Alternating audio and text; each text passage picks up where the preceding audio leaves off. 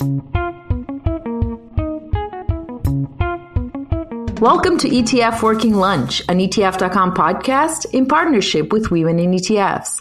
We get together with some of the smartest women in this business and we talk shop. I'm Cynthia Murphy, and today I am chatting with two amazing trailblazers, Gabriela Herculano, also known as Gabby, and Shaila Leekha, also known as Shaila. They are the co-founders of iClima Earth, a firm that's redefining ESG investing. So I'm really excited to welcome you ladies to the show. Thank you for having us. So let's dive right in. I mean, there's so much we can talk about today when it comes to ESG, when it comes to how iClima is really advancing the conversation. So let's start by setting the stage a little bit. Shaila, tell us a little bit about iClima, what you two have built together and this passion for ESG driving it. Sure, happy to. And thank you so much, Cynthia, for having us here. We're delighted to speak to you and the audience today. So Gabby and I came together at the end of 2019, along with our third co-founder, because we saw a gap in the market when it came to climate investing. We knew there was a real interest from investors to invest in the space, which was great, but we'd heard about all these claims of greenwashing. We knew there are a lot of funds that use ESG metrics and scorecards, which are often black boxes with conflicting scores, or often, there are narrow approaches. And we thought we could do something that would really fill that void. And we go about doing that in two main ways. The first is we have a quantifiable metric we use. That's potential avoided emissions. And that's because we believe the best way to make an impact and reduce emissions in the planet is by not emitting in the first place. So we have a quantifiable metric that we measure, and we do that for all the companies in our fund as well as our whole portfolio. And the second thing that we think makes us unique, and we're really excited about this, is we're shifting the narrative. A lot of funds out there are looking at those companies doing less harm, reducing their footprints. But we're going a step further. We're looking for the solution providers, the ones enabling this seismic shift to a greener economy that we're all witnessing.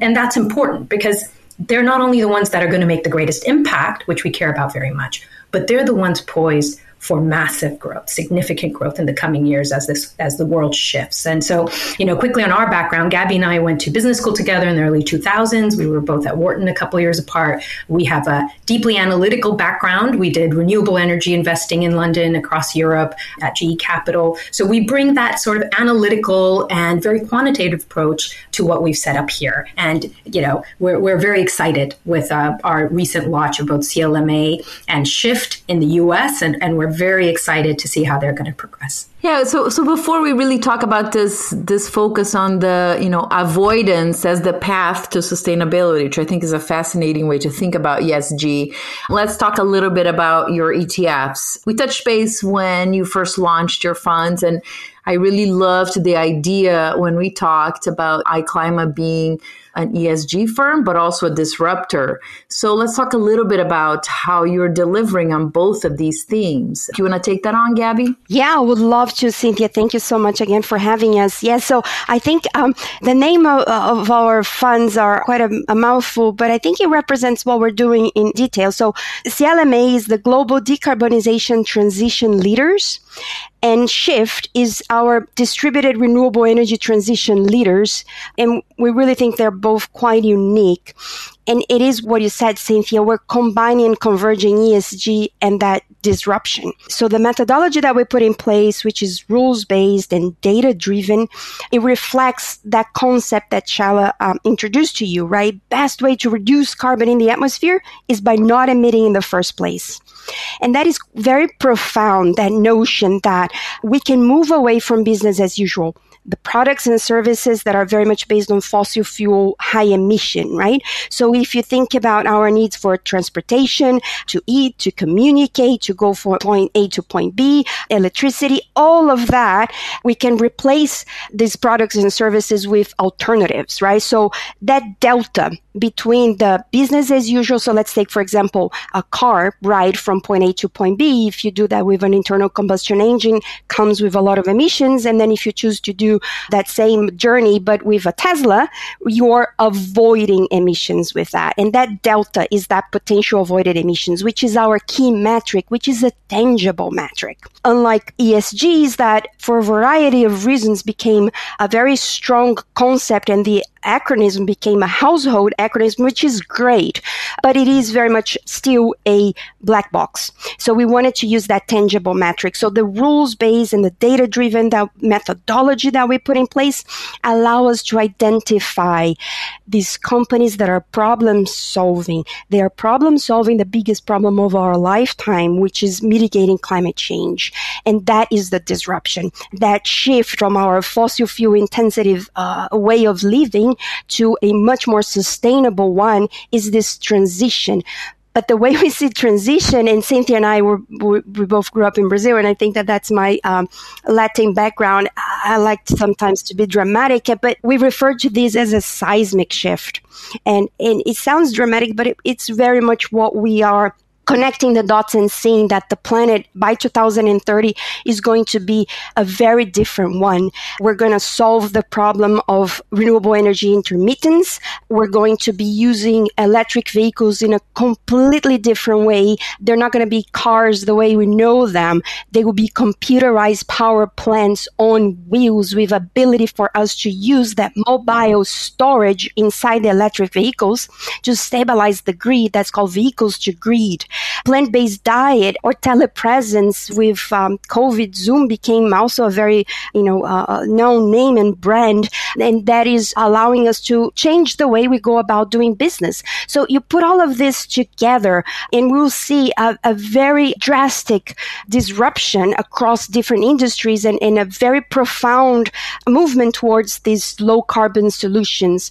And that's what we're representing with our two ETFs. And like you said, and I think you nailed it in the head, that convergence of ESG and disruption is very interesting and exciting. The hypothesis was that the portfolios were going to perform very, very well, which is what we observed last year.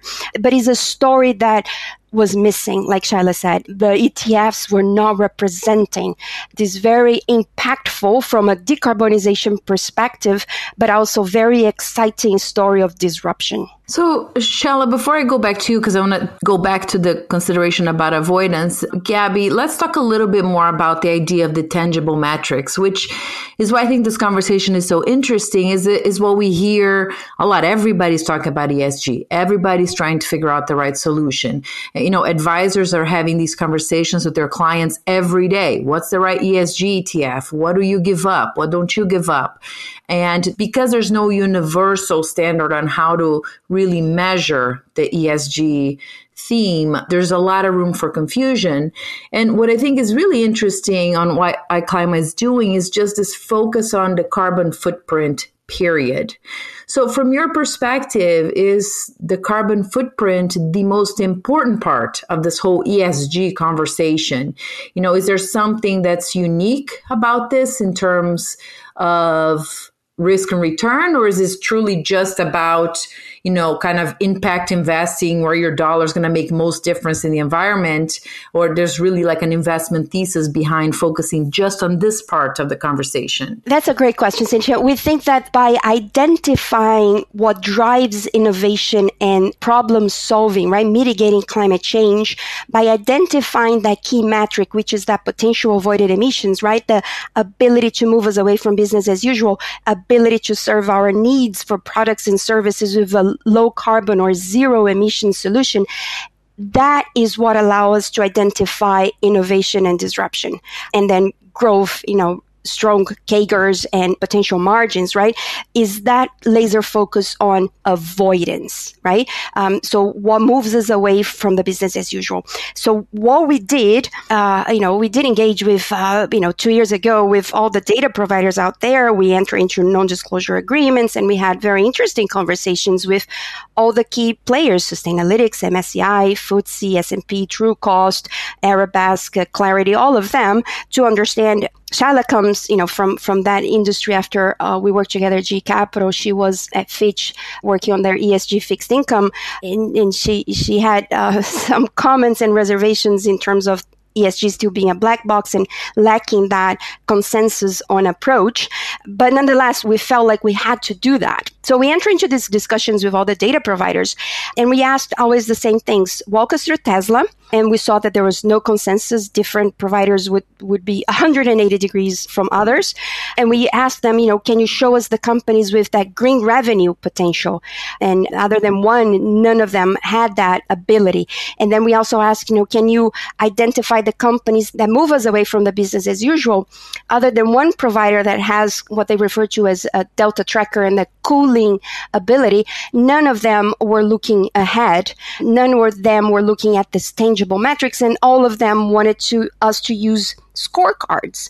And we said, no, that's not what we're going to do. So we rolled up our sleeves and we said, let's do this ourselves. So we looked for that data. So we triangulate 3 key metrics: green revenue, pretty much as defined by EU taxonomy, with some additional insights as we looked at the solutions that Project Drawdown identified as the 100 technologies that could be scaled up to bring the planet to carbon neutrality, with that list of what in Europe we call the EU taxonomy. So that's our green revenue, the companies that have products and services with that environmental impact potential. So we triangulated that with that concept of potential avoided emissions that we quantified for each company in our universe.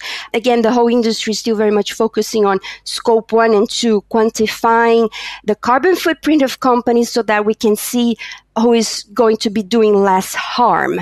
And we don't want less harm. We want to focus on that innovation, on the impact, on the companies where decarbonization is in line with their revenue, is not a cost line item, as it is for the companies doing less harm. So this triangulation of potential avoided emissions with green revenue, and then we did need to look at brown revenue. So all the association with fossil fuel, not all companies are Teslas, 100% green revenue.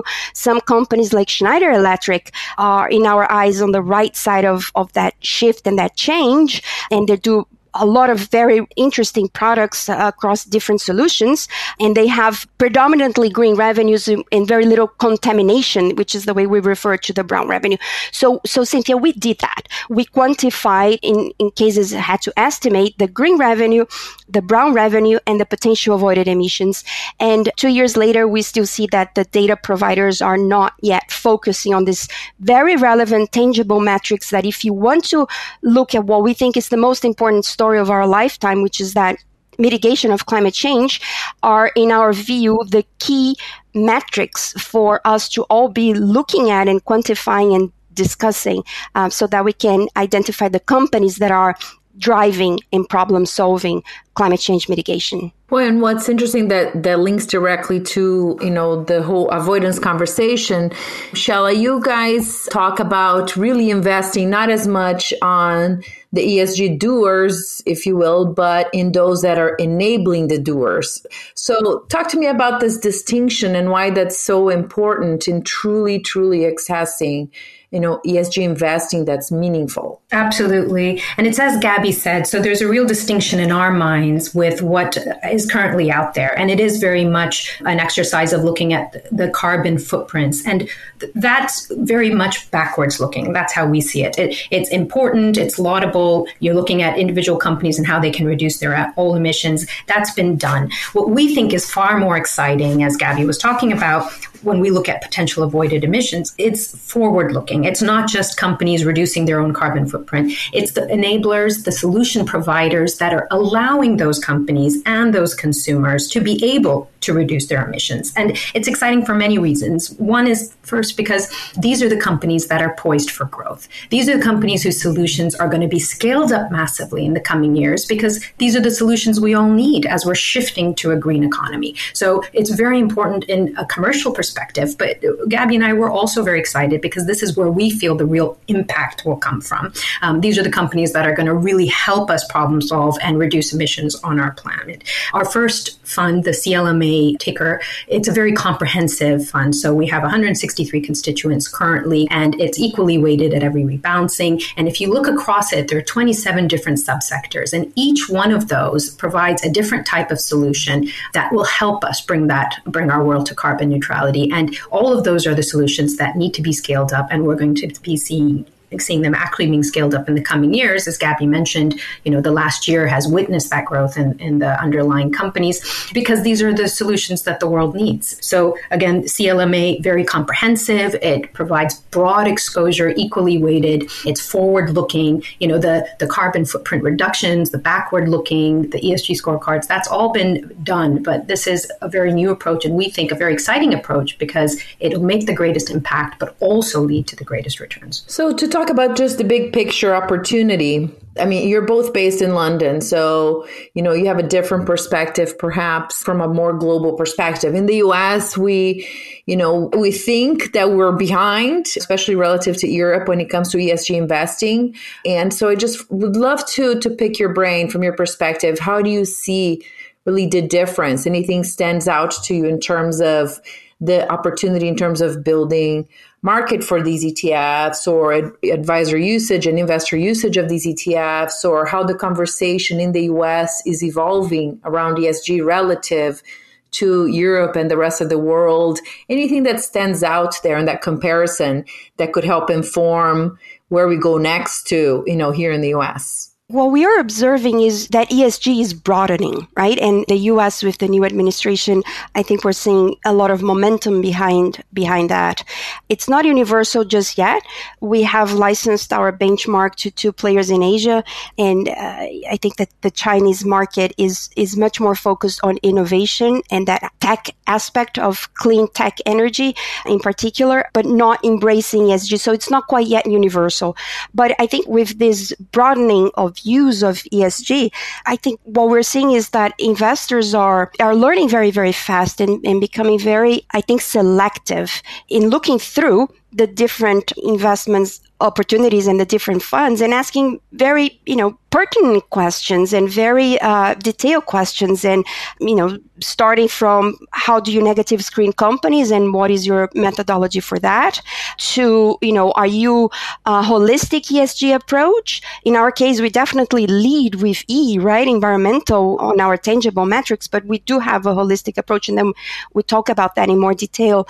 To then the third point that we get asked a lot more and more, which is that idea of your impact. What is your purpose? What is your metric? And how do you quantify that impact?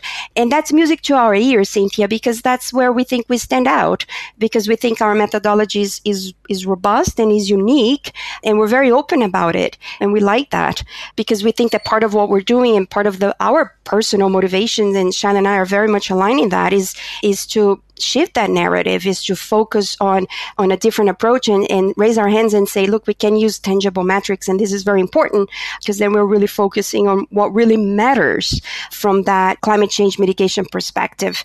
And I think that one comment that we have observed in our recent experience dealing with the US is that it's still quite political.